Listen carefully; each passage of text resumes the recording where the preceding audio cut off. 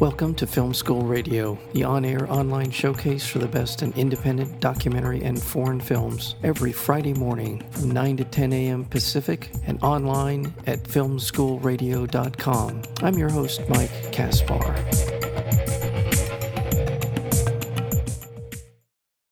We're honored to have with us an Academy Award-nominated filmmaker. That would be Laura Nix. The film is called Walk, Run, Cha-Cha, and it's the story of Paul and Millie Cao, who lost their youth in the aftermath of the Vietnam War. 40 years later, they have become successful professionals here in Southern California and are now rediscovering themselves on the dance floor. Laura Nix is an award-winning fiction and nonfiction filmmaker based here in Los Angeles. This film, Walk, Run, Cha-Cha, is adapted from a feature-length documentary that's in progress. We'll talk a little bit about that. But as I said, it has been nominated.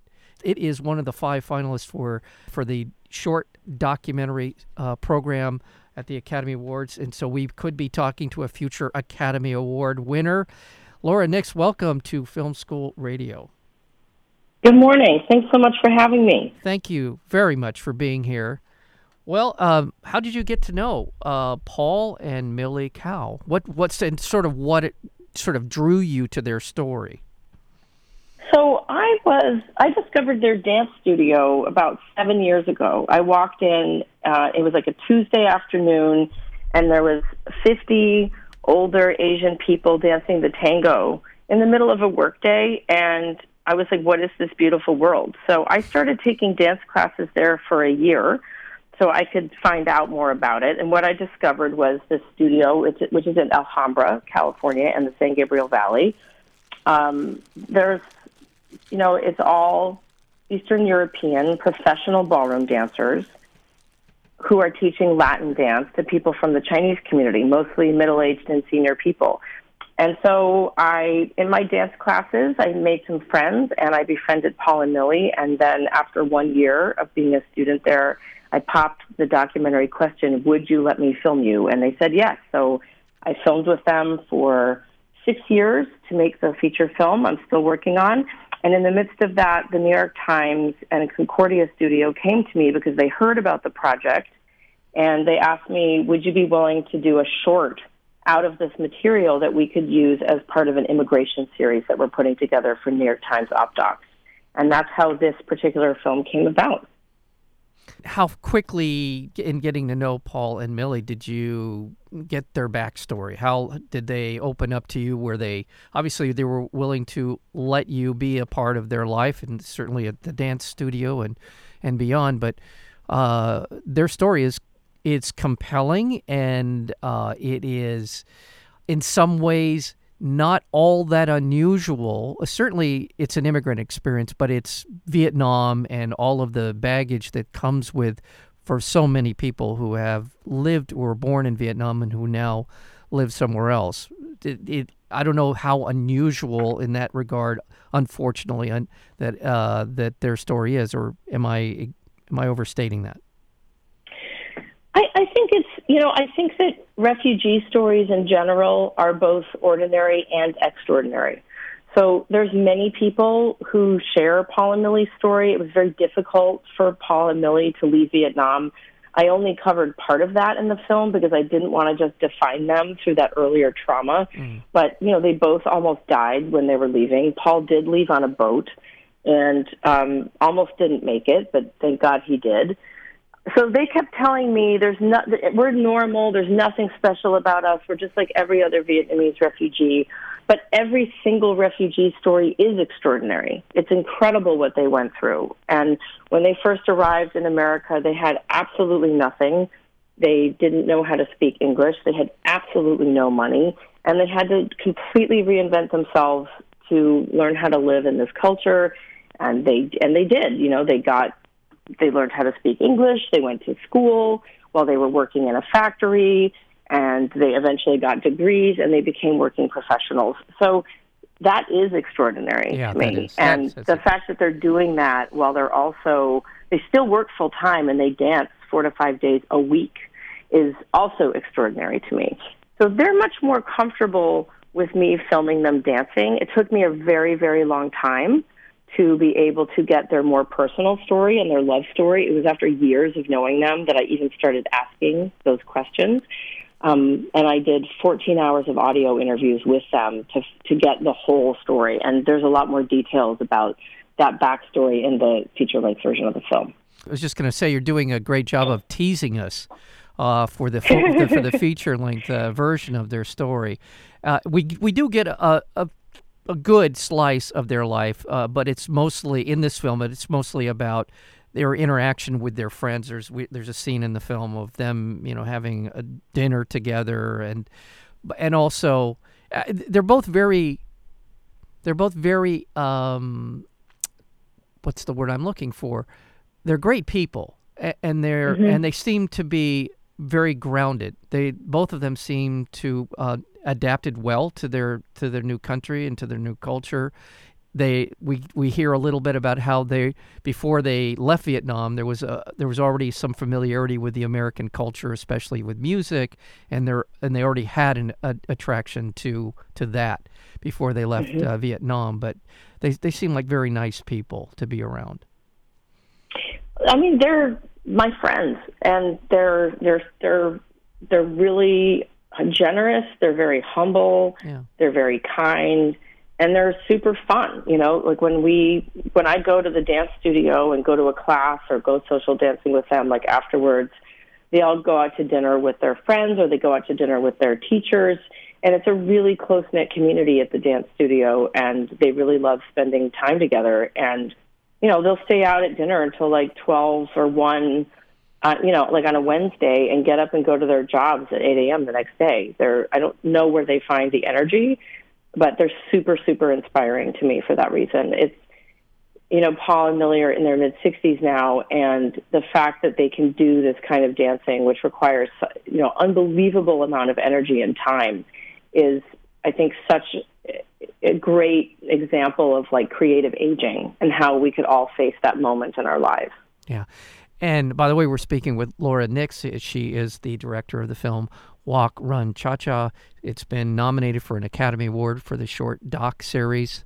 And also they're good dancers, there's a couple of sequences in the film where we see them sort of being instructed by the people you're talking about, this Eastern European couple. I believe they're Ukrainian. Have I got that right? Well, Max is Ukrainian, and Elena is from Belarus, actually. But they both speak Russian, and a lot of the teachers there are, there's teachers there from Russia, there's people from Moldova, there's people from that general region. And that's another thing that's really interesting about the school, is that it's a completely fascinating cultural mix of people. And that's one of the main reasons why I wanted to make the film, because this is who America is. And I think it's America at its best. And this is a moment where we can celebrate this kind of diversity and recognize that this is what we are as a people, who we are as a people. And in the middle of all of this hysteria and this kind of anti-immigrant rhetoric that's going on and policies that are happening, I think it's really important to look at the other side of this story, which is people like Paul and Millie, who have been here for 40 years, and people like Max and Elena, who have built lives in this country and are incredible people and incredible citizens. And that's a truth of who we are as a people. Yeah, absolutely. This is a film where this is just part of it's in the fabric of the story being told. It is not something that in the telling of the story, it is something that is being force fed to you. Oh, it's just, this is their culture. This is, exactly what you said. I completely agree. This is America. And, a couple of things about your background. Tell us a little bit about you as a filmmaker. You were approached, as you said, by the New York Times, and just to sort of work on, to bring this film into a series that they were putting together. Tell us a little bit about your background as a filmmaker. Sure. I mean, I started out as an assistant editor in documentary film. I didn't study film. I was a history major. And I started out in the edit room, and then I worked for some documentary filmmakers in San Francisco, Rob Epstein and Jeffrey Friedman. We made a film called The Celluloid Closet together. And I went to graduate school, and it wasn't a film school again, it was an art school. And I made my first feature film there. It was a fiction film. And after that, I directed 4 other feature-length documentary films that are very wide-ranging in topic and style. And I've also made many, many shorts in my life. So I kind of have been concentrating more on the feature-length films, but in my past, I have made a lot of shorts. And there is a different rhythm to making a short. You have to really put it's like a different cap, right? You have to have a very different sense of editing and pacing and narrative urgency, I think, when you're making something in a shorter form.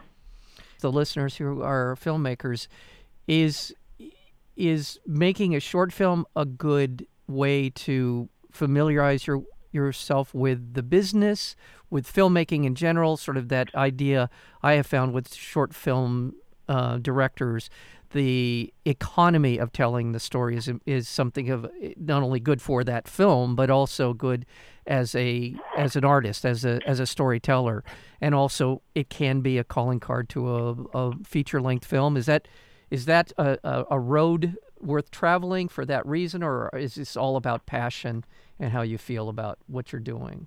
Oh, I think you're totally right. I think it's an incredible skill to learn, and it's a different skill. It's like a different, it's like a different tool set when you're making a short film than a feature-length film, because you have to think about story really differently. I think it's a great thing to do, and especially if you're a beginning filmmaker, I think getting really good at short form is a great, great way to start. And I know that I've certainly seen feature-length films that I've thought, I like this film, but it might have been better if it was a short. And I think when you're making something, you always have to ask yourself that. You have to be really honest with yourself about whether or not your feature-length film that you're working on can truly sustain that length, especially with the kind of, shall we call it, waning attention spans that we're all facing as filmmakers.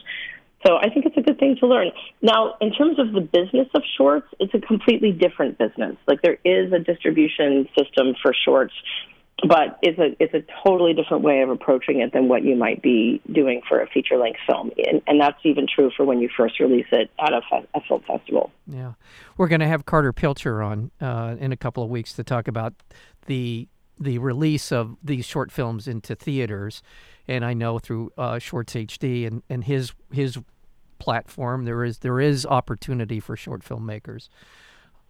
And I'm looking at your resume, and we have brushed up against one another a couple of times. I had Richard on for Sea of Shadows. You're executive producer of that film. Jeffrey and Robert were just on here a couple of months ago to talk about the Linda Ronstadt documentary film. And I love that film. Isn't that a great film? That's wonderful. I was really shocked that it didn't make the short list, at least. I was really surprised. I know. It's an incredible film. Yeah. Again, the beauty of it is, the beauty of so much in the world of documentary filmmaking is it takes something you think you know a little bit about or a lot about, and it takes you to a place where you didn't, it's a surprise. It's the reveal of documentary filmmaking, which is so attractive to me. Call me Kushu. You've been involved in a lot of really great projects. So congratulations. Tell me just in sort of the visceral feel of watching the TV on that Monday morning not so long ago when you found out that your film Walk, Run, Cha-Cha had been nominated for an Academy Award. Thank you. It's super thrilling, and the best part of it is that I get to bring Paul and Millie to the Oscars. That's a dream come true. Yeah. Well, congratulations to you. Congratulations on your work. And I would love for you to come back and join us whether it's because this film, the feature-length film, is ready for the world or some other project. But I thoroughly enjoyed this film, and I look forward to the extended version. I'm sure it'll be great. So please come back and join us again. Really appreciate it. Thank you so much. Thank you so much, Mike. Take care. All right, Laura Nix, the director of the short documentary film nominated for an Academy Award, Walk, Run, Cha-Cha. Thanks so much. Take care, Laura. Thank you.